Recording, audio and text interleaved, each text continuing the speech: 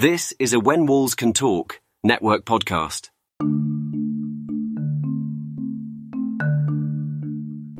If you're like me and have had an interest in creating your own podcast but don't really know where to get started, let me tell you about Anchor. Anchor is the completely free creation tool that allows you to record and edit your podcast right from your phone or computer. Once you've finished recording, Anchor will distribute your podcast for you so it can be heard across all podcast streaming platforms. You can make money from your podcast with no minimum listenership right from your very first episode. It's everything that you need to make and distribute a podcast all in one place. To get started, download the free Anchor app or go to anchor.fm to get started.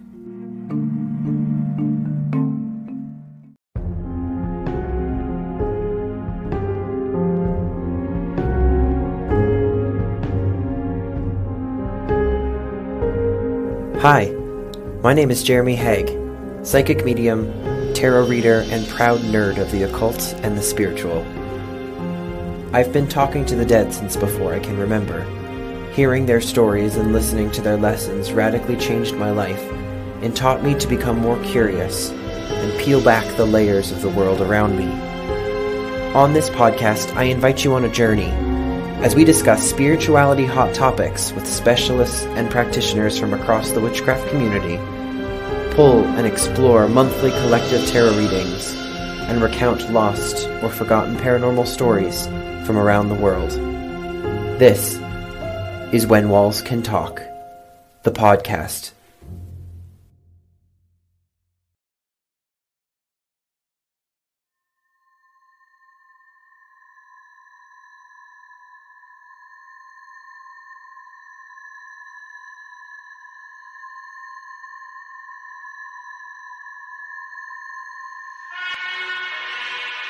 And so, my fellow Americans, ask not what your country can do for you.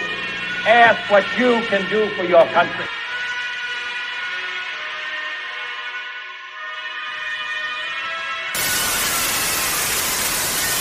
Barbara and I don't know if you see a ghost, but we felt You did? something. Where? We were at the White House.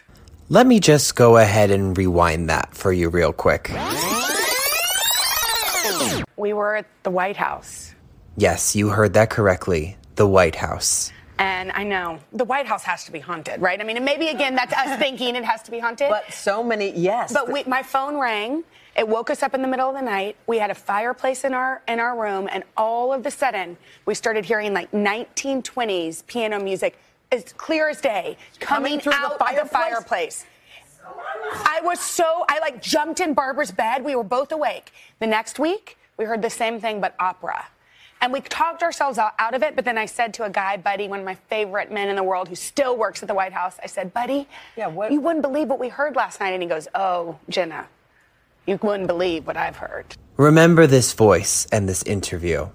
I'm going to leave it here for now, but we'll come back to it soon. What if I told you that ghost and occult practices have been reported and documented at the White House for hundreds of years? Would you be surprised? Now, what if I told you that the main characters in these stories were none other than our very own first ladies and even presidents of the United States? And yes, that would be plural. But I suppose it all would make sense, wouldn't it? The property itself, in constant chaos, is the perfect breeding ground for negative energy to fester and manifest itself in countless different ways. A property filled with secrets and cover-ups, and the focal point of constant public scrutiny and sometimes hatred. What if I told you that stories suggest the possibility of a demonic force haunting the legendary halls of the White House? What could that suggest about the future of this country? Or even more concerning, what could it explain about our past?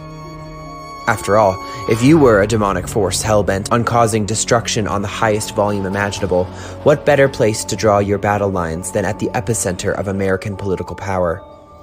With the focus of the world turned upon it every day, why couldn't that cumulative energy function like a battery, fueling the collective energies directing towards it to fervor and chaos? After all, it's a building like any other, isn't it? Why couldn't it be vulnerable to paranormal activity, just like any other? By extension, the president himself. How does this energy, these spirits of the past, affect the people that run this home? Okay, and before I lose too many people here, no, this episode is not about to get all political and conspiracy theory-y about the United States and its politics. Hey guys, it's Jeremy Haig, your host from When Walls Can Talk the podcast, and on today's episode, we crack the lid open on spiritualism in America and the secret seance in the White House. No, I'm not here to get political, I really am just here to talk about ghosts, but while we're here, we might as well enjoy the drama. Oh, and did I mention that these questions I posed at the beginning of the episode aren't really theoreticals at all? The White House is haunted. Fabulously so, even. Ghost stories have been commonplace there for over 150 years. It has had enough documented sightings by presidents of the United States to earn it an acclaimed place amongst the Villisca Axe murder house and the Lizzie Borden houses of the world, but that story has and always will be kept from the general public. But not today. Let me tell you the story, or rather, the stories.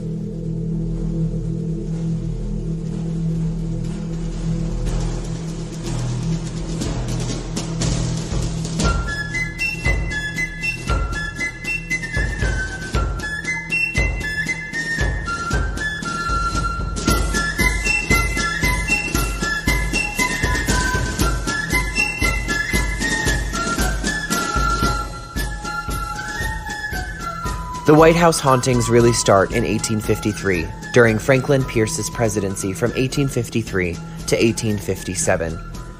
Tragedy followed his life wherever he went.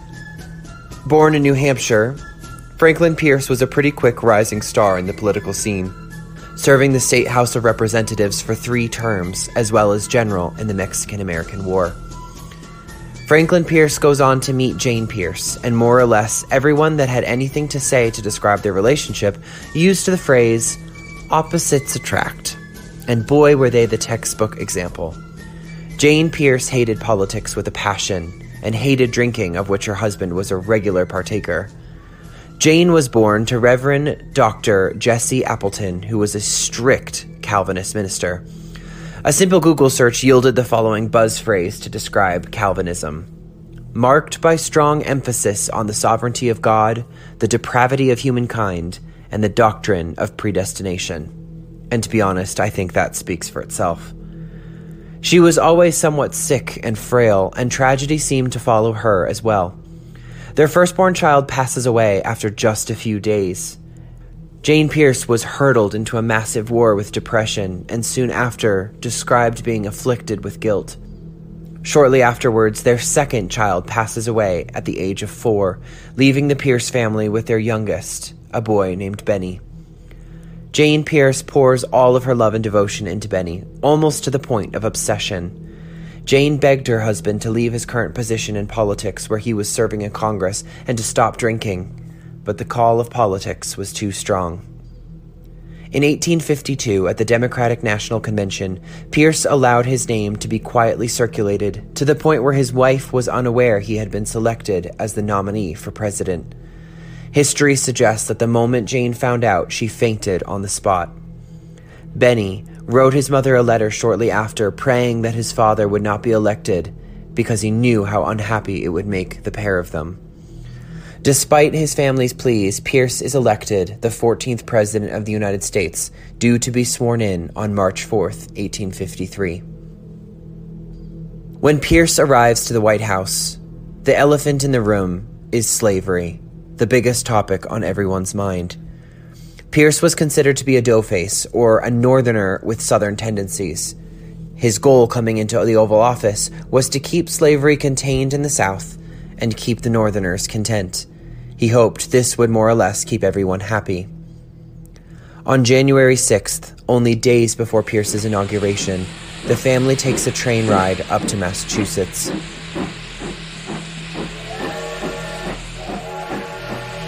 On the way, their passenger car becomes unhooked and rolls down the hill and into an embankment. Franklin manages to grab Jane, but Benny is thrown from the rolling car to his death. As he lay there on the ground, looking so still and unconscious, his cap covering his face, his parents rushed and attempted to shake him awake. As the cap fell, they discovered the entirety of his little face had been crushed in, their last and only remaining child. Jane felt the entirety of the blame for this disastrous tragedy fell at Franklin's feet.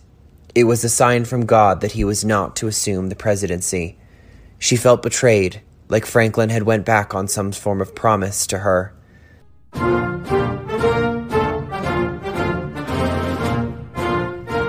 Their inauguration was one of the most somber in U.S. history, all the world knowing the tragedy that had just befallen their family. To quote his inaugurational address, "It is a relief to feel that no heart but my own can know the personal regret and bitter sorrow over which I have been born to this position. You have summoned me in my weakness. You must sustain me by your strength."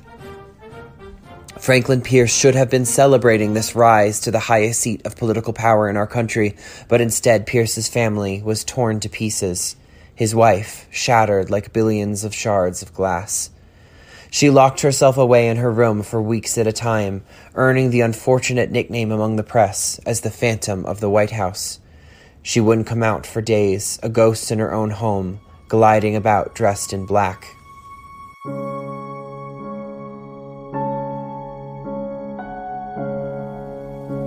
My precious child, I must write to you, although you are never to see it or know it. I must say something to you, as if you were near me. Oh, if only you had but been in reach of your dear father, a moment to change my dear boy's bright form into a lifeless one, insensible to your parents' agony. Jane poured herself into countless, long, sad letters to Benny, a grief-stricken mother's only way to process and channel her pain. But Jane wanted that one more chance to speak to her child, and I don't know that I blame her. She came to believe that on the one hand, God may have come and taken Benny to send a message to Franklin about his presidency, but on the other hand, she also simultaneously began to set aside her own beliefs, to seek out other possible means of contacting him.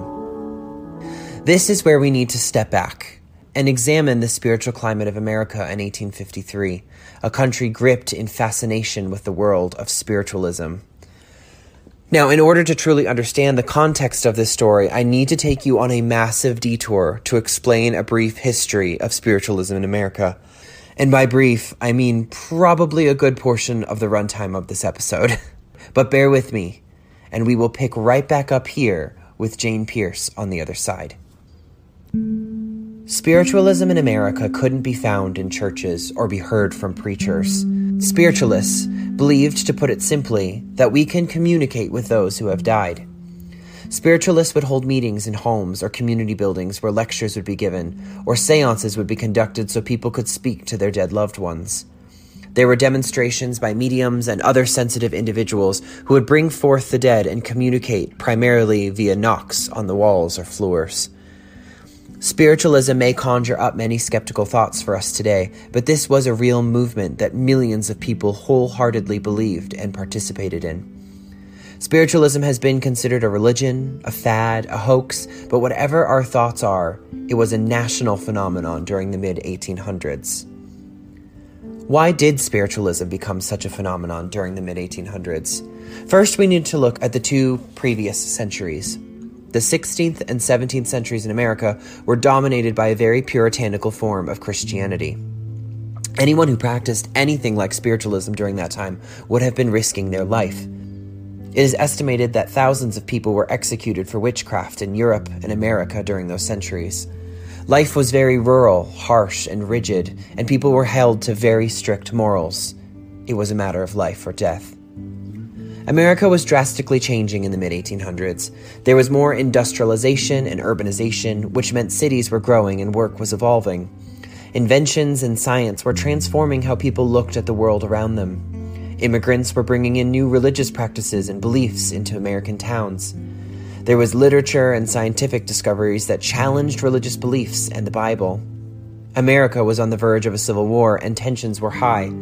People were looking for assurance because life seemed uncertain. Another big factor for the rise of spiritualism was that people were not as comforted by traditional Christian beliefs when loved ones died. The death of children especially led parents to seek comfort in other places besides their community church. Spiritualism offered grieving people solace while coping with their loss. All of these factors helped create an opening for spiritualism to rise. Invention and science were factors in the popularity of spiritualism in the mid-1800s. Some even saw spiritualism as a scientific religion. The invention of photography played into spiritualism beautifully. This brand new technology fascinated and terrified at the same time. Photography allowed us to see the unseen, or what we were unable to see from our own perspectives. Photographs taken from hot air balloons gave people their first aerial images of towns and cities. Civil War photographs showed death and destruction on a scale that few had ever seen before. There were plenty of photographs that were produced during this time that made it look like spirits were revealed through this scientific process of capturing images on paper. Whether these were a scam or not, it gave many comfort to think their dead loved ones were near, even if they couldn't see them. These pictures were published in newspapers, and spiritualism benefited despite critics and proof that some of these pictures were manipulated. Prior to the Civil War, when a loved one died, the family handled the process at home. The dying would be surrounded by family and friends. Wakes and funerals were held in homes, allowing people the chance to grieve together. The Civil War changed that for thousands of families. It is estimated that 750,000 men died in the Civil War, hundreds of thousands of families who were unable to be with their loved ones when they passed. They may have never even seen the body. They had no closure. Death on this scale hadn't happened in the U.S. before. This great loss and immense sorrow of so many families contributed to the rise and appeal and even necessity of spiritualism. Spiritualism gave someone a chance to speak to their loved one or hear from a medium that their loved one was at peace, which was a great comfort to grieving people. Seances were a big part of spiritualism. Television and the big screen have given many images of seances today. People sitting around a table in a darkened room, maybe holding hands while spooky noises fill the air and potentially tables levitate. This is much like what actually happened during a seance in Victorian America, and where most of these images originate from. The many factors that led to the rise of spiritualism in America made the public believe in the abilities of mediums and the legitimacy of seances. People truly wanted to believe that we could connect with the spirit world. Unfortunately, many unscrupulous people used seances to con people out of money during the mid and late 1800s. Many mediums were exposed for their fraud, but it didn't stop the popularity of seances. The reason that so many mediums could conduct fraudulent seances was because there were no electric lights at the time. Rooms would be lit by oil lamps or candles, so the seance is perfectly set for trickery in rooms with low light or even darkness. Participants might even be encouraged to keep their eyes closed. Many mediums had accomplices to help them create ghostly noises and manifestations. Some mediums used specially constructed cabinets that could produce music or allow their accomplices to come and go during the seance unseen. Oil of phosphorus would be used to make things glow in the dark. Victorian seances were a source of entertainment for some, hope or proof of scientific advancement for others. Once electric lights or handheld lights were available, those who conducted fraudulent seances needed to look for other ways to entertain their attendees. Spiritualism became less popular in the 20th century, and there are many skeptics and con artists surrounding this movement and religion. But there is no denying its lasting impact.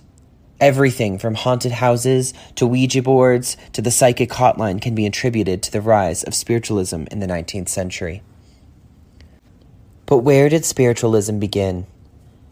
It began in one of the most humble places imaginable, in the bedroom of two young girls living in a farmhouse in Hydesville, New York. Not the answer you were expecting, I'm sure. On a late March day in 1848, Margaretta, known as Maggie Fox, 14, and Kate, her 11-year-old sister, waylaid a neighbor eager to share an odd and frightening phenomenon.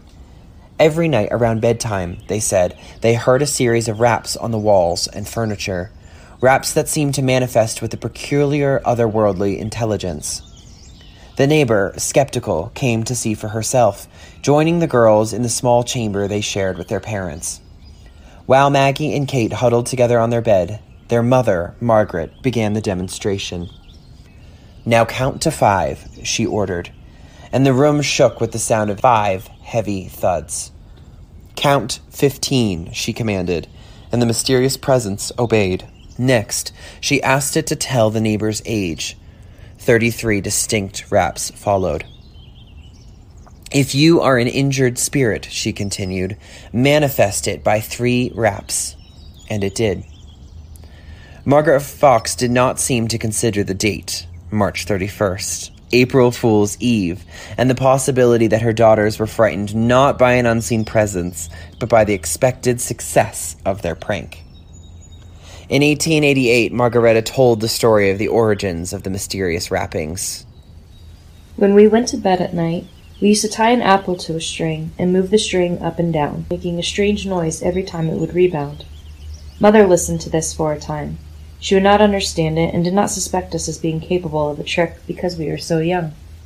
Over the course of the next few days, a code was developed where raps could signify yes or no in response to a question or be used to indicate a letter of the alphabet. The girls addressed the spirit as Mr. Splitfoot, which is a nickname for the devil. Later, the alleged entity creating the sounds claimed to be the spirit of a peddler named James B. Rosna, who had been murdered 5 years earlier and claimed to be buried in the cellar. Margaretta Fox, again in her later years, noted, "The neighbors were convinced that someone had been murdered in the house. They asked the spirits through us about it, and we would rap 1 for the spirit answer yes, not 3 as we did afterward. They went over the whole surrounding country trying to get the names of people who had formerly lived in the house. Finally, they found a man by the name of Bell, and they said that this poor innocent man had committed a murder and that the noise had come from the spirit of the murdered person. Poor Bell was shunned and looked upon by the whole community as a murderer." The Fox family deserted the house in the wake of the excitement and sent Maggie and Kate to live with their older sister, Leah Fox Fish, in Rochester. The story might have died there were it not for the fact that Rochester was a hotbed for reform and religious activity. The same vicinity, the Finger Lakes region of New York State, gave birth to both Mormonism and Millerism, the precursor to Seventh-day Adventism. Community leaders Isaac and Amy Post were intrigued by the Fox sisters' story and the subsequent rumor that the spirit likely belonged to a peddler who had been murdered in the farmhouse 5 years beforehand. The Posts then invited the girls to a gathering at their home, anxious to see if they could communicate with the spirits in another locale. Quote, "I suppose I went with as much unbelief as Thomas felt when he was introduced to Jesus after he had ascended," Isaac Post wrote, "but he was swayed by, quote, very distinct thumps under the floor and several apparent answers." He was further convinced when Leah Fox also proved to be a medium herself, communicating with the Post's recently deceased daughter. The Posts rented the largest hall in Rochester, and 400 people came to see the mysterious noises. Afterwards, Amy Post accompanied the sisters to a private chamber where they were disrobed and examined by a committee of skeptics who found no evidence of a hoax. This was the first demonstration of spiritualism held before a paying public and inaugurated a long history of public events, a tradition that has extended to this day. The sisters graduated from apple dropping to manipulating their knuckles, joints, and toes to make rapping sounds. "A great many people, when they hear the rapping, imagine at once that the spirits are touching them," Margaretta explained. "It is a very common delusion. Some very wealthy people came to see me some years ago, when I lived in 42nd Street, and did some rappings for them. I made the spirit rap on the chair, and one of the ladies cried out, 'I feel the spirit tapping me on the shoulder.' Of course, that was pure imagination." The idea that one could communicate with spirits was hardly new. The Bible contains hundreds of references to angels and ministering to man, but the movement known as modern spiritualism sprang from several distinct revolutionary philosophies and characters. The ideas and practices of Franz Anton Mesmer, an 18th century Australian healer, had spread to the United States and by the 1840s held the country in thrall. Mesmer proposed that everything in the universe, including the human body, was governed by a magnetic fluid that could become imbalanced, causing illness. By waving his hands over a patient's body, he induced a mesmerized hypnotic state that allowed him to manipulate the magnetic force and restore health. Amateur mesmerists became a popular attraction at parties and in parlors, a few proving skillful enough to attract paying customers. Some who awakened from a mesmeric trance claimed to have experienced visions of spirits from another dimension. At the same time, the ideas of Emanuel Swedenborg, an 18th century Swedish philosopher and mystic, also surged in popularity.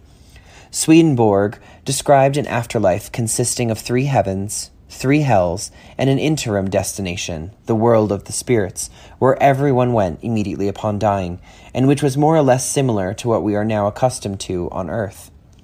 Self-love drove one toward the varying degrees of hell. Love for others elevated one to the heavens. Quote, "The Lord casts no one into hell," he wrote, "but those who are there have deliberately cast themselves into it and keep themselves there." 75 years later, the 19th century American seer Andrew Jackson Davis, who would become known as the John the Baptist of modern spiritualism, combined these 2 ideologies, claiming that Swedenborg's spirit spoke to him during a series of mesmeric trances.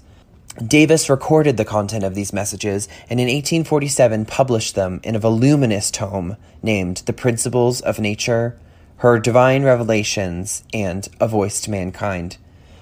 Quote, "It is a truth," he asserted, predicting the rise of spiritualism, "that spirits commune with one another while one is in the body and the other in the higher spheres. All the world will hail with delight the ushering in of that era when the interiors of men will be opened and the spiritual communication will be established." Davis believed his prediction materialized a year later on the very day the Fox sisters first channeled spirits in their bedroom. Quote, "About daylight this morning," he confided to his diary, "a warm breathing passed over my face, and I heard a voice, tender and strong, saying, 'Brother, the good work has begun. Behold, a living demonstration is born.'" Upon hearing of the Rochester incident, Davis invited the Fox sisters to his home in New York City to witness their medium capabilities for himself. Joining his cause with the sisters' ghostly manifestations elevated his stature from obscure prophet to recognized leader of a mass movement, one that appealed to increasing numbers of Americans inclined to reject the gloomy Calvinistic doctrine of predestination and embrace the reform-minded optimism of the mid-19th century. Unlike their Christian contemporaries, Americans who adopted spiritualism believed they had a hand in their own salvation, and direct communication with those who had passed offered insight into the ultimate fate of their own souls. Maggie, Kate, and Leah Fox embarked on a professional tour to spread word of the spirits, booking a suite fittingly in Barnum's Hall on the corner of Broadway and Maiden Lane, an establishment owned by a cousin of the famed showman. An editorial in the Scientific American scoffed at their arrival, calling the girls the spiritual knockers from Rochester. They conducted their sessions in the hotel's parlor, inviting as many as 30 attendees to gather round a large table at the hours of 10 a.m., 5 p.m., and 8 p.m., taking an occasional private meeting in between. Admission was $1, and visitors included prominent members of the New York Society, Horace Greeley, the iconoclastic and influential editor of the New York Tribune, James Fenimore Cooper, editor and poet William Cullen Bryant, and abolitionist William Lloyd Garrison, who witnessed a session in which the spirits rapped in time to a popular song and spelled out a message, "Spiritualism will work miracles in the cause of reform."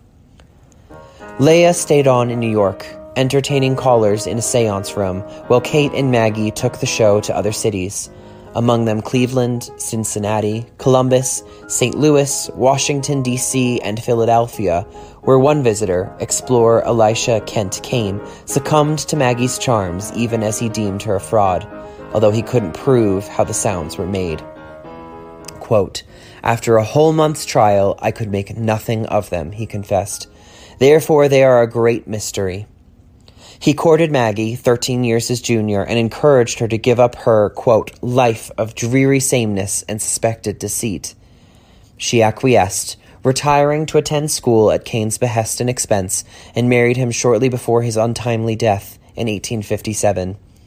To honor his memory, she converted to Catholicism as Cain, a Presbyterian, had always encouraged. He seemed to think the faith's ornate iconography and sense of mystery would appeal to her.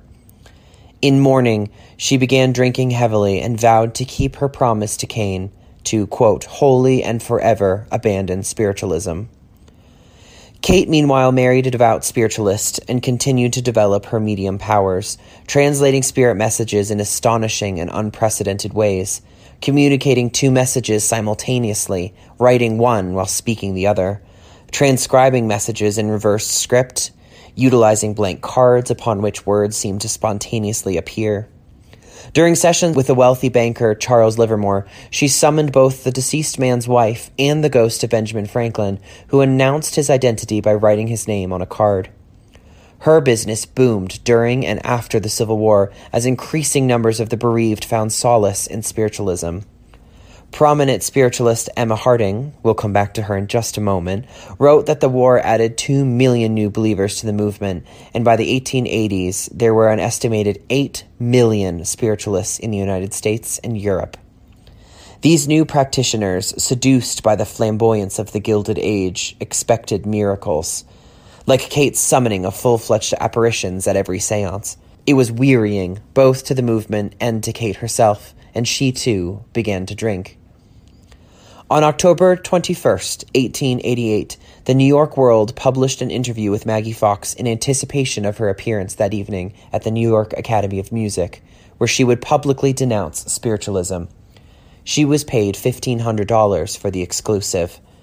Her main motivation, however, was rage at her sister Leah and other leading spiritualists who had publicly chastised Kate for her drinking and accused her of being unable to care for her 2 young children. Kate planned to be in the audience when Maggie gave the speech, lending her tacit support. Maggie offered a demonstration, removing her shoe and placing her right foot upon a wooden stool. The room fell silent and still, and was rewarded with a number of short little raps. Quote, there stood a black-robed, sharp-faced widow, the New York Herald reported, working her big toe and solemnly declaring that this was the way she created the excitement that has driven so many persons to suicide or insanity. One moment it was ludicrous, the next it was weird. Maggie insisted that her sister Leah knew that the wrappings were fake all along and greedily exploited her younger sisters. Before exiting the stage, she thanked God that she was able to expose spiritualism.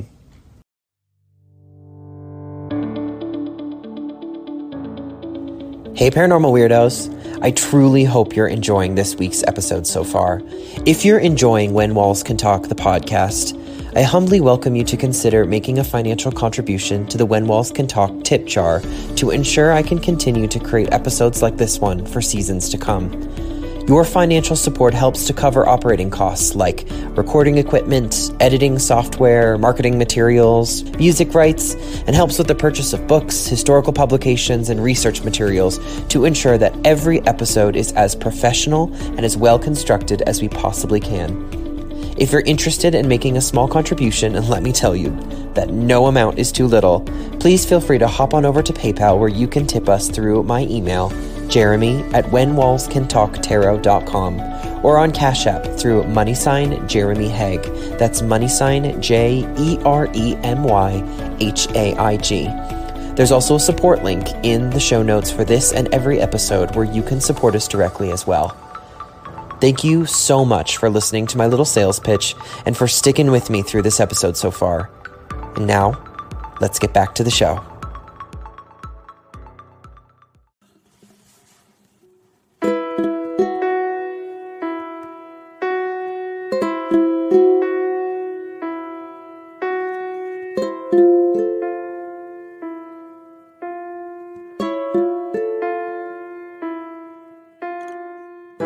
Whatever her motive, Maggie recanted her confession 1 year later, insisting that her spirit guides had beseeched her to do so.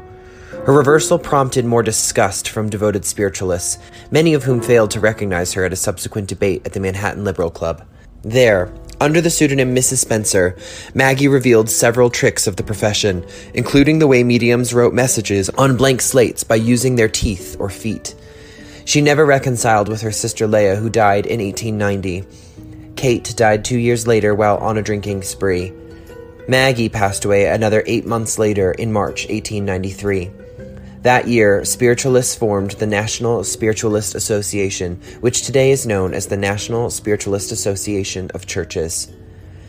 In 1904, school children playing in the sisters' childhood home in Hydesville, known locally as the Spook House, discovered the majority of a skeleton between the earth and crumbling cedar walls. A doctor was consulted who estimated that the bones were about 50 years old, giving credence to the sisters' tale of spiritual messages from the murdered peddler. But not everyone was convinced. The New York Times reported that the bones had created, quote, a stir amusingly disproportioned to any necessary significance of the discovery, and suggested that the sisters had merely been clever enough to exploit a local mystery. Even if the bones were that of a murdered peddler, the Times concluded, there will still remain that dreadful confession about the clicking joints, which reduces the whole case to a farce. 5 years later, another doctor examined the skeleton and determined that it was made up of, quote, only a few ribs with odds and ends of bones, and among them a superabundance of some, and a deficiency of others. Among them also were some chicken bones. He also reported a rumor that a man living near the Spook House had planted the bones as a practical joke, but was much too ashamed to come clean.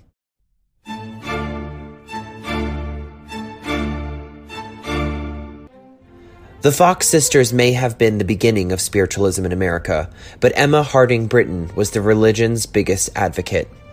Emma Harding Britten was an English advocate for the early modern spiritualist movement and is remembered as a writer, orator, and practitioner of the movement. She was born in London, England in 1823. Her father, Ebenezer, was a schoolteacher who died in 1834 when Britten was 11 years old. Long before Britten even thought of spiritualism, she earned money playing the piano in Pierre Erard's showroom for customers shopping for musical instruments. Erard had inherited his piano and pianoforte business and had manufacturing operations and shops in both London and Paris. She likely began working in his London shop and then was sent to Paris because of her musical skills. By the age of 19, her musical skills evolved into a stage career, and according to a 2015 dissertation written by Lisa A. Howe, quote, Britten's first acting jobs were with the Theatre Royal Covent Garden and the Princesses Theatre in Oxford Street in 1842 and 1843 as Miss Floyd. In 1844, she began working under the name Miss Emma Harding at Sandler Wells Theatre and Adelphi Theatre. Despite Britten's musical and acting abilities, from early childhood she developed a reputation as a spiritual medium. This was because she had a habit of predicting people's futures, relating to what she'd seen in visions, and providing details about deceased relatives with whom she had no prior relationship. Of these times, Britten wrote in her biography, Looking back upon my own earliest recollections, I fancy that I was never young, joyous, or happy like other children. My delight was to steal away alone and seek the solitude of woods and fields, but above all to wander in churchyards, cathedral cloisters, and old monastic ruins. Here strange sounds would ring in my ears, sometimes in the forms of exquisite music, suggesting new compositions and songs, sometimes in voices uttering dim prophecies of future events, especially in coming misfortunes. At times, forms of rare beauty of appalling ugliness flitted across my path, wearing the human form and conveying impressions of identity with those who had once lived on earth. At the time of these unchildlike experiences, no one around understood me, though the servants of family would often say in low tones amongst themselves that the child had described some of their dead relatives, and also that whatever I prophesied was sure to come to pass. During her stage career, she signed an agreement to appear at the Imperial Theatre in Paris with the J.W. Wallach Company. The trip proved to be a total financial failure, and no one from the troupe was paid. After Emma Harding Britten found Paris a theatrical failure, she received an invite in 1855 to go to New York to appear on stage. The offer included paid passage for her and her mother, and a 9-month engagement contract at what Britten considered to be an excellent salary. Part of the reason for her stage success in America may have had something to do with her looks, because around 1860 she was described in the following fashion. Blonde, with deep blue handsome eyes and light brown hair falling about her neck in small ringlets, much in Lola Montez's style. Her face is decidedly English, barring its vivacity and mobility, with an unusual degree of color, manifesting an excess of physical health. Despite being on stage, Britten continued to think about spiritualism. However, she was pious and not necessarily convinced spirit returns were anything more than a farce predicted by, quote, infidels. Therefore, while in New York, she decided to attend various spiritualist seances so she could write about the gullibility of Americans. Things did not go as planned. During these seances, Britten began to experience events from her own childhood. She then became convinced of spiritualism and converted to it fully, and under the guidance of a medium named Ada Hoyt, her mystical experiences resulted in her delving further into spiritualism. Britten soon developed a stellar reputation among spiritualists and became known among them as the silver-tongued lecturer. She was said to be the only woman able to rival in feminine oratory to the great Anna Dickinson, an advocate for the abolition of slavery and for women's rights. In addition, one of the best attested cases of spiritualism and spirit return involved Emma Harding Britten. According to famous author Raymond Buckland in his 2005 book, The Spirit Book, quote, "In trance, Britten was the channel for Philip Smith, a crew member of the mail steamer Pacific. The Pacific was a ship on which Britten had originally traveled to America. They had gotten to know several members of the crew, including Smith.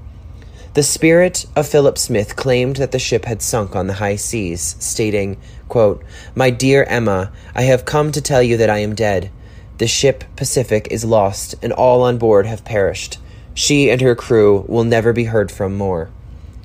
When Britten disclosed this tragedy, the owners of the vessels threatened to prosecute her, but it turned out that the facts presented by the spirit through Emma Britten were true. The Pacific had indeed sunk. Britten's husband died in 1894, and she passed away in Manchester in 1899, on the 2nd of October, at the age of 76.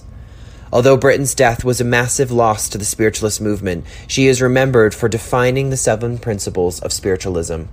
These principles still exist today with a few minor changes and remain in use by the National Spiritualist Association of Churches in the United States and the Spiritualist National Union in the United Kingdom. Here are the 7 principles. 1. The fatherhood of God. 2. The brotherhood of man. 3. The communion of spirits and the ministry of angels. 4. The continuous existence of the human soul. 5. Personal responsibility. 6. Compensation and retribution hereafter for all the good and evil deeds done on earth. And 7. Eternal progress is open to every human soul.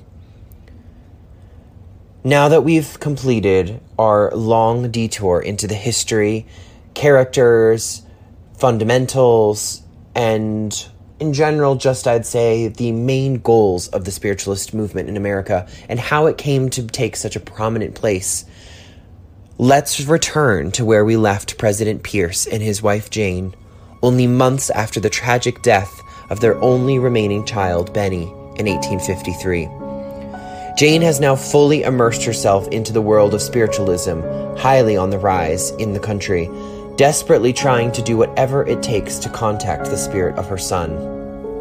Now this Sabbath evening you will come and fancy before me, and I sit close by you, with your hand in mine, perhaps.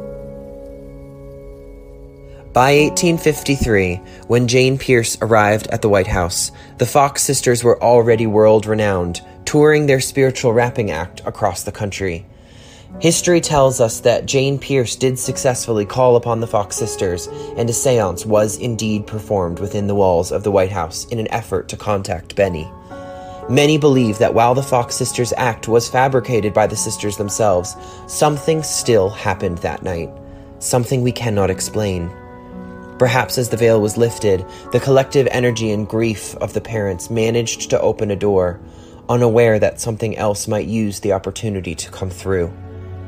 If the White House presented an opportunity, could not a demon or negative entity take advantage of that opportunity to seize control of the democratic capital of the free world? This seance, held by the Pierce family and the Fox sisters, is shrouded in mystery.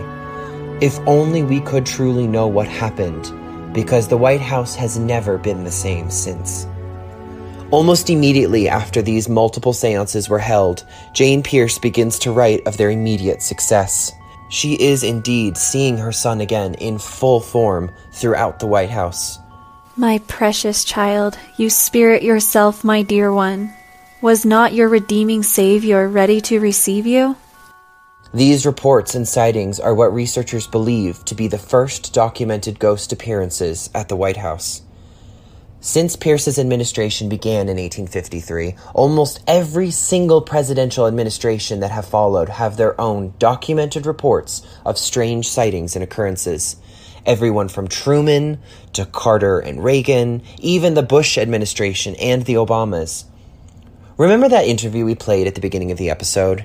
Barbara and I don't know if you see a ghost. That voice wasn't just anyone. You did? Something. Where? We were at the White House. That voice was Jenna Bush Hager, the daughter of George W. Bush, the 43rd president of the United States and current co-host of The Today Show. Be haunted, right? I mean, and maybe again, that's us thinking it has to be haunted. But I said, buddy, you wouldn't believe what we heard last night. And he goes, oh, Jenna, you wouldn't believe what I've heard. Jane Pierce writes how for nights and nights following the seances with the Fox sisters, Benny would visit her in her sleeping hours, a visitation which brought incredible joy and hope back into Mrs. Pierce's life, but also was an object of much concern. Spirits can manipulate the living by appearing to the grieved as the individual they long to see. Overcome with happiness and relief of knowing that their loved one is safe and well, the living will let them in without question or suspicion. We don't know who it was that Jane Pierce was allowing in and communicating with on a daily basis, and frankly, neither did she. Was she truly making contact with Benny in the spirit world, or was she tapping into something far darker and far more dangerous? After all, why couldn't a demon or more negative force take advantage of her weakness to force a move on the most important building in the country, arguably, potentially the most important building in a large part of the world? White House staff from the Pierce administration write of passing Jane's door only to hear the soft cooing, giggling, and playing of a mother and son on the floor. Franklin Pierce was extremely distraught and concerned about his wife's state. A famous Seventh-day Adventist minister wrote the following in his 1853 book, The Signs of the Times, with relation to the burial of the president's son, Benny Pierce.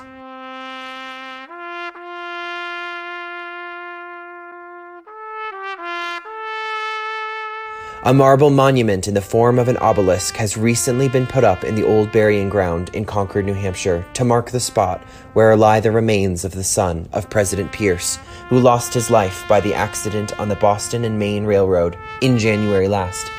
The monument bears the following inscription: Benjamin Pierce, born April 13th, 1841, died January 6th, 1853.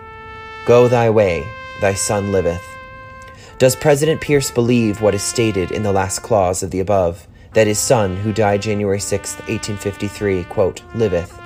If he does, then why may he not expect a visit now and then from his only son?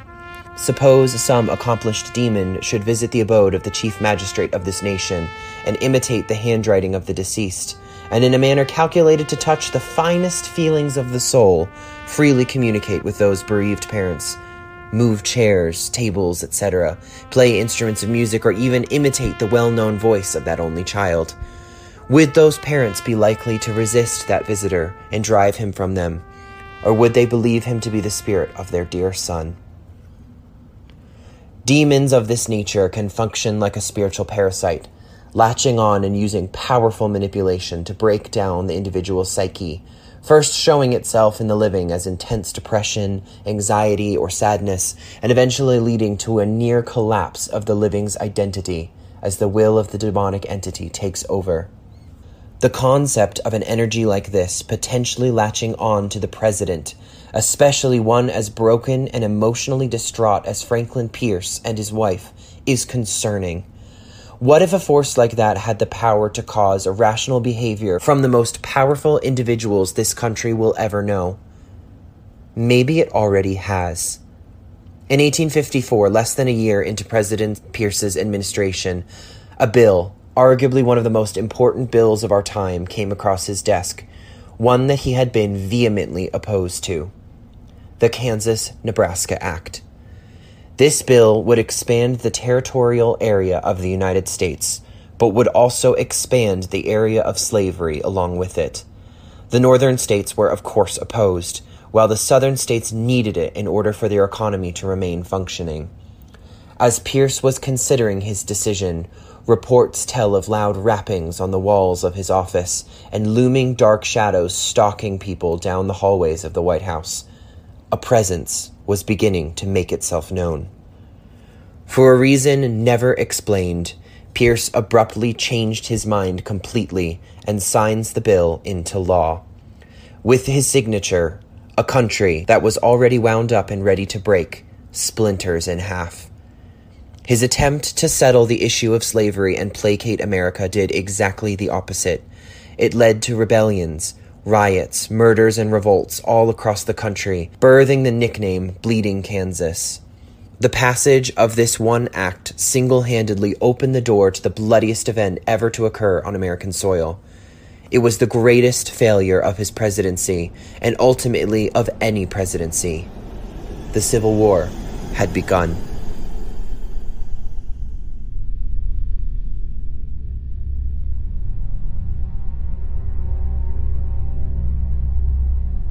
In almost every presidency that has followed, there have been events that have changed the entire world forever. Landmark decisions made by the elected leaders of our country that we look to for sound judgment and decision-making in accordance with the well-being of our country. Truman and the atom bomb, JFK and the Cuban Missile Crisis, Vietnam, Reagan and the Cold War, 9/11 and the War on Terror. The list goes on. The stone tape theory is the paranormal speculation that ghosts and hauntings are similar to tape recordings, and that mental impressions during emotional or traumatic events can be projected in the form of energy, recorded onto rocks or other items, and replayed under certain conditions. Name one other location with a better chance of having emotional and traumatically charged memories capable of looping themselves across time. Is the White House the ultimate stone tape recorder? It is extraordinarily probable that during this time, numerous blessings were likely done on the White House in the wake of the oppression the family was reporting. It is so in keeping with the customs of the time, after all. Many researchers suggest that an exorcism may have occurred, primarily to aid the poor Jane Pierce. The purpose of possession is like a bad relationship. Its goal is to separate you from everyone around you, to the point where it can begin to break you down mentally, emotionally, psychologically, without the interference of those around you. I can't think of a better description for Mrs. Pierce's plight. But in the moment, the living is experiencing the attention of this entity that may make promises to the living, or offer them experiences that make things feel better. Promises like seeing what you believe to be your deceased son, whom you miss more than life itself. For that reason, exorcisms can be extremely difficult. If a demon has found its way into the living, it can be nearly impossible to get them out, especially if the living doesn't want them to go. Franklin Pierce went on to be a one-term president, a sitting duck, as the Democratic Party wouldn't nominate him for office again. To this point in history, not being nominated for a second term had never happened to a U.S. president. His career was more or less over, the final nail in his political coffin, and he fades into obscurity, considered one of the worst presidents in our history. Jane and Franklin left the White House after his presidency and returned to their home. Less than 10 years later, Jane dies. Franklin is alone in the world, his entire family taken from him, and in 1959, he drinks himself to death. Many believe whatever darkness was brought into the White House during the Pierce administration has never left. But the dark happenings at the White House don't end with the departure of the Pierce family. Oh no, we're only just beginning.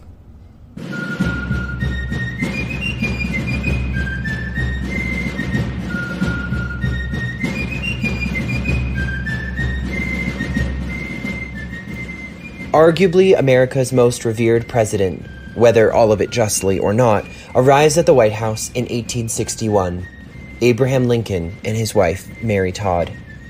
A self-taught corporate lawyer for the railways, Lincoln's story tells a tale of humble beginnings and a meteoric rise to lead the newly developing Republican Party on the cusp of the Civil War, a war which was a near given on the heels of James Buchanan's term in office. The fate of the country rested in Lincoln's sound decision-making and ability to lead through the toughest hurdle America had yet to face. Shortly after Abe's arrival at the White House, Lincoln tells his friends that he has already seen a vision. He's seen a ghost. One of the reflections that he saw was his own, a reflection that appeared to him as pale and gaunt. Immediately, his wife Mary interpreted the vision to mean Lincoln would live out his first term, but not his second. Lincoln is a fascinating person in the sense that we can't fully pin down what his own belief system was. He is quoted as saying, "When I do good, I feel good. When I do bad, I feel bad. That is my religion." But he was always extremely open when discussing things like visions or premonitions that he seemed to experience, as we will come to find out more and more as we continue forward through time. While Abe's background was extremely humble, Mary Todd's was far from it. She grew up in a beautiful home with a well-to-do family. For her time, she was extraordinarily well educated, and upon marrying Abe, gave birth to 4 beautiful children. Her favorite, quite clearly, was Willie. Willie was described as incredibly loving and caring, as well as powerfully bright like his father. Upon Mary Todd Lincoln's arrival at the White House, she immediately felt that the home should reflect the authority, power, and elegance of the office of the presidency. She began spending Congress's funds to renovate, restore, and elevate the White House to the place of esteem she felt it deserved. As is common in the paranormal world, when the renovations began, activity increased dramatically. President Taft experienced something similar in 1911 as the largest of the White House renovations began to take place. From 1911 onwards, people who regularly work and live in the White House began speaking of an entity they called the Thing. People would experience walking into pockets of freezing cold air and experiencing the sensation of something looking and breathing right over their shoulders. Staff members recount feeling this extreme pressure on their chest or even being tapped on the shoulder. However, when they turn to look, they either see nothing or a massive black amorphous shape floating behind them. We do have one verified and documented apparition of the Thing by a housekeeper. She reported seeing a young boy with light, disheveled hair and very sad blue eyes. President Taft was so concerned by these appearances that a military aide named Archibald Butt was assigned to investigate the Thing. He went on to write extensively about the probable reality of the Thing to his sister in letters, quote, "It seems that the White House is haunted. The ghost, it seems, is a young boy from its description. I should think about 14 or 15 years old. They say that the first knowledge one has of the presence of the Thing is a slight pressure on the shoulder, as if someone were leaning over your shoulder to see what you might be doing." When Butt repeated the staff's gossip about the Thing to the president, Taft flew into a towering rage. He thinks it will be a very serious thing to have the story get out among the people of the country. Taft ordered Butt to tell the White House housekeeper that the first member of the staff to repeat stories about the Thing would be fired. In an even darker twist of irony, anything that Butt may have been able to figure out about who the Thing was or what its intentions were lost and died with him when he went down in the Titanic. But I'm getting a little ahead of myself. Let's go back to Lincoln's presidency as the states are beginning to secede from the nation and the first shots of the Civil War are being fired. If there were indeed a demon in the White House, would it not look upon the tearing apart of America by the seams as the ultimate success, the ultimate act of destruction and chaos? By 1862, in Lincoln's first annual statement, it is clear that his goal was to keep slavery intact in the South where it already existed, to preserve the Union. That was his ultimate goal. Freeing the slaves was of far less concern. But Lincoln was facing battles on the home front as well. In 1862, Willie suddenly comes down with a very strange illness. At first it seemed like a minor cold or flu, but soon as Willie's health deteriorated, it became clear that typhoid was the cause. At 5 p.m. on February 20th, 1862, William Wallace Lincoln died. Elizabeth Keckley, the former slave who designed Mrs. Lincoln's beautiful wardrobe, washed and dressed him. When the president gazed at him, he mourned, "My poor boy, he was too good for this earth. God has called him home. I know that he is much better off in heaven, but then we loved him so. It is hard to have him die." Mary Todd watched him bury his head in his hands. My husband's tall frame convulsed with emotion. At the foot of my bed I stood in silent, awe-stricken wonder, marveling that so rugged a man could be so moved. I shall never forget those solemn moments. Genius and greatness, weeping over love's idle lost. Mary Lincoln was too inconsolable at the loss of her favorite son. To add to the anguish, Tad, her youngest son, lay seriously ill in just another room. Both children apparently suffered from typhoid fever, a common illness in disease-ridden Washington, D.C.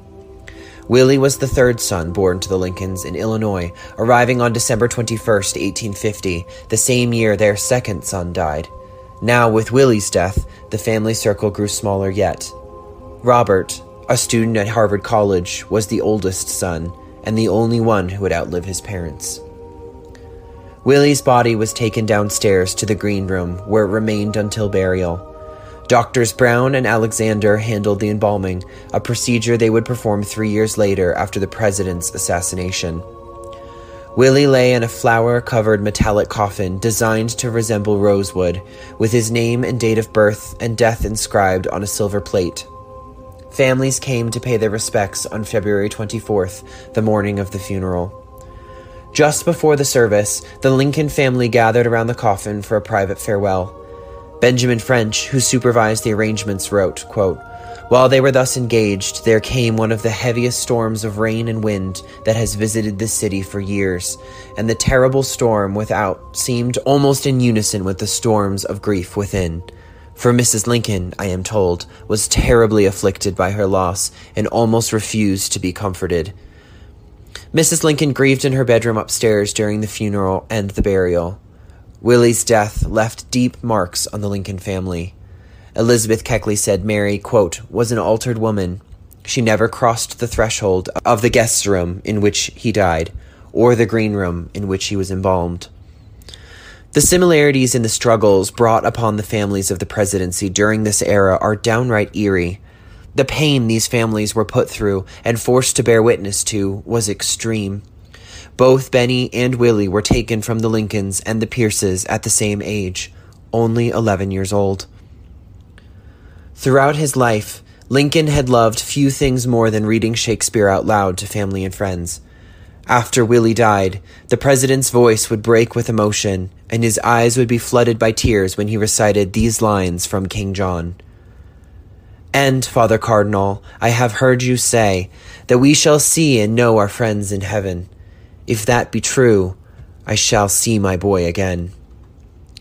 Though he never shrank from his responsibilities as commander-in-chief in the midst of a brutal civil war, Lincoln confided to others that Willie's death, quote, showed me my weakness as I had never felt it before. During Franklin Pierce's retirement, he spoke out often against Abraham Lincoln and the Civil War itself. Some called him a traitor, and even his close friends snubbed him. When Pierce's friend, Nathaniel Hawthorne, died, he wasn't even allowed to be a pallbearer, as Hawthorne had requested. But despite their many differences, Lincoln found himself in a place that only Franklin Pierce could know, mourning a lost child and worrying about an unstable wife while running a divided country. A few weeks following Willie's death, President Lincoln received this letter. "My dear sir, the impulse to write you the moment I heard of your great domestic affliction was very strong, but it brought back the crushing sorrow which befell me just before I went to Washington in 1853. Even in this hour so full of danger to our country and of trial and anxiety to all good men, your thoughts will be of your cherished boy, who will nestle at your heart until you meet him at that new life, when tears and toils and conflict will be unknown. I realize fully how vain it would be to suggest sources of consolation. There can be but one refuge in such an hour, but one remedy for smitten hearts, which is to trust in him who doeth all things well, and leave the rest to time, comforter and healer when the heart hath broke. With Mrs. Pierce's and my own good wishes and truest sympathy for Mrs. Lincoln and yourself, I am very truly your friend, Franklin Pierce. The melancholy presidents, so far apart in each and every other aspect of their lives, could at the very least find companionship, if not comfort, in the other's strength through painful weakness. Mary Todd Lincoln could not bring herself to accept this fate for Willie. In both cases, President Pierce and Lincoln, the wives decided to summon their spirits at the White House. We have arrived at the next seance held on the grounds of the presidential home. Mary contacts spiritualist mediums almost immediately after Willie's passing, and her relationship with spiritualism personally became extremely intense. Charles Colchester, a red-faced, blue-eyed Englishman with a large mustache, was one of 5 mediums who spent time in the White House during this period. Lincoln asked a personal friend, Noah Brooks, to look into Colchester's history to see if he was a true medium or an imposter. Using hypnosis, Colchester would regularly guide Mary through visitations with her beloved child. Similarly to Jane Pierce, after these sessions, Mary indeed began to see Willie all throughout the White House. Her half-sister, Emily Helm, recounts Mary bursting into her room at night, a very strange, hungry look in her eyes, declaring, "He lives. Willie lives. I see him at night standing at the foot of my bed." As the pressures mounted on Lincoln and his family during the war, the carnage and death toll was constantly mounting. Spiritualists from all over the country began to insist now was the moment to declare the ending of slavery. In Lincoln's personal papers was a letter from John Copeland, a renowned medium who used to hold numerous seances with the president, claiming that he channeled the first draft of the Emancipation Proclamation from the spirits.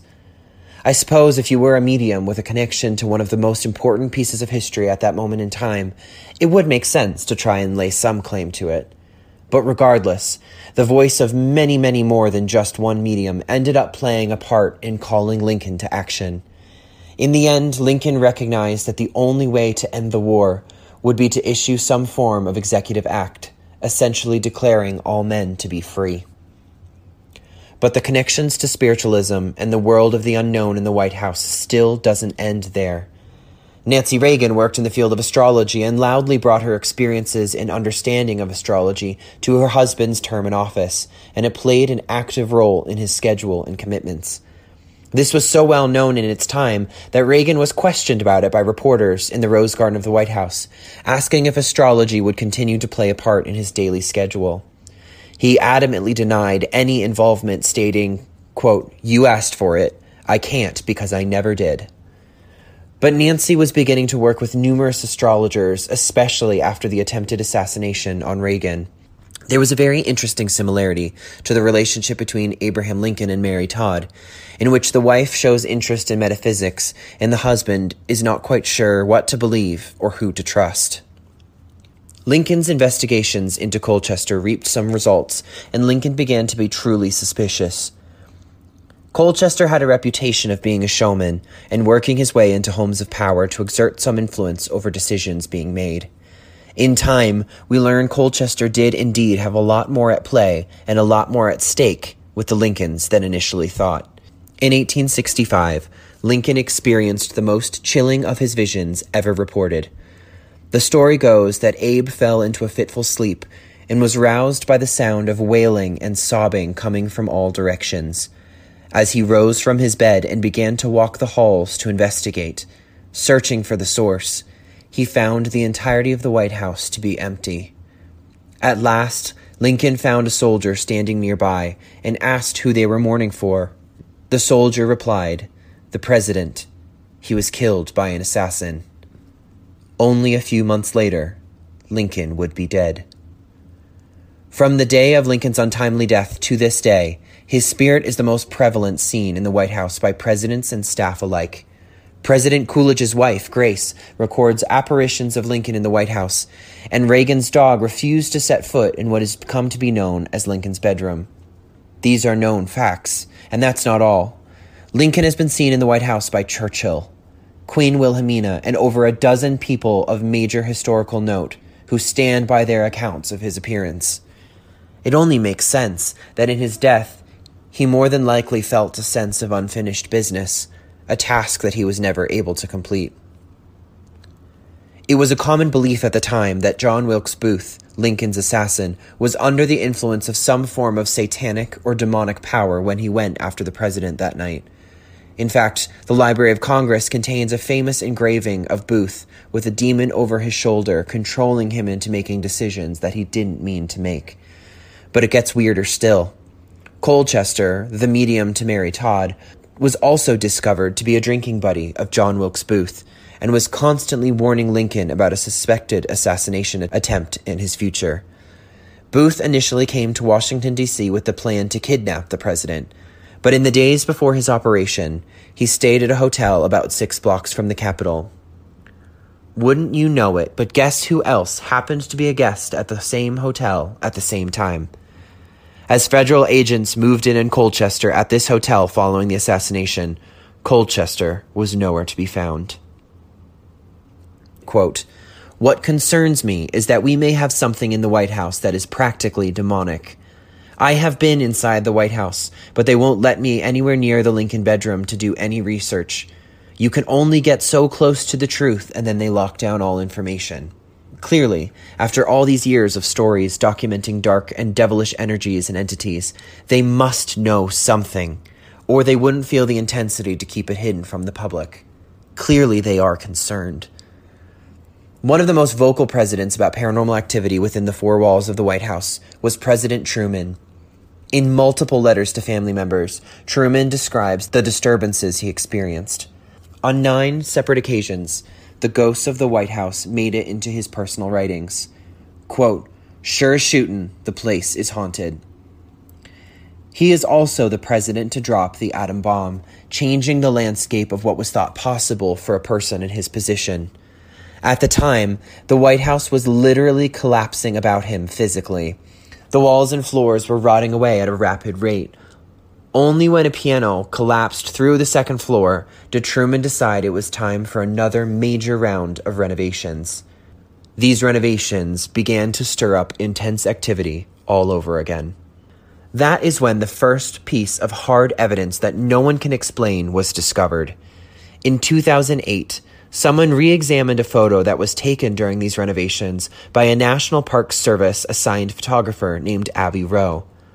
Lo and behold, standing on the right corner, nearly transparent and see-through, was a tall figure standing all alone.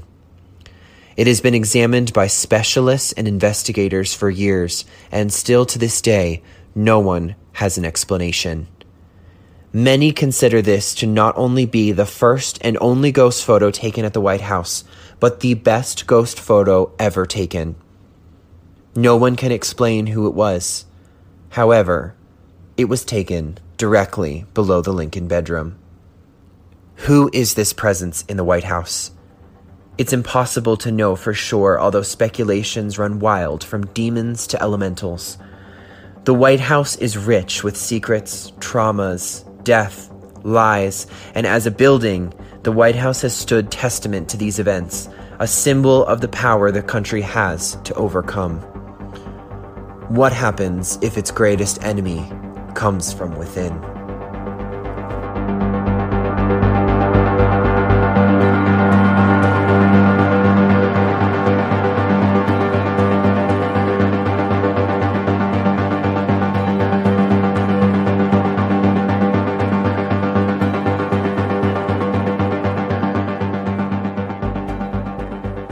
This has been an episode of When Walls Can Talk, the podcast, written, researched, and edited by your host, Jeremy Haig. I would be honored if you'd consider one friend that you think might enjoy this episode and share it with them. There's nothing that brings me more joy than listening to episodes or songs that my friends recommend, so please share the love with your tribe.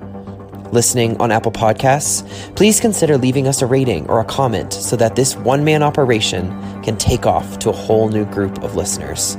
Please don't forget to visit my website, www.whenwallscantalktarot.com, to learn more about me, the show, and to purchase our brand new merch finally available on our online shop. Listeners to the podcast get an exclusive 10% off using the code WitchCrew at checkout. Don't forget to reach out to me on Instagram at whenwallscantalk with underscores for spaces, or email me at jeremy@whenwallscantalktarot.com. So long, paranormal adventurers, and I will see you next time on When Walls Can Talk.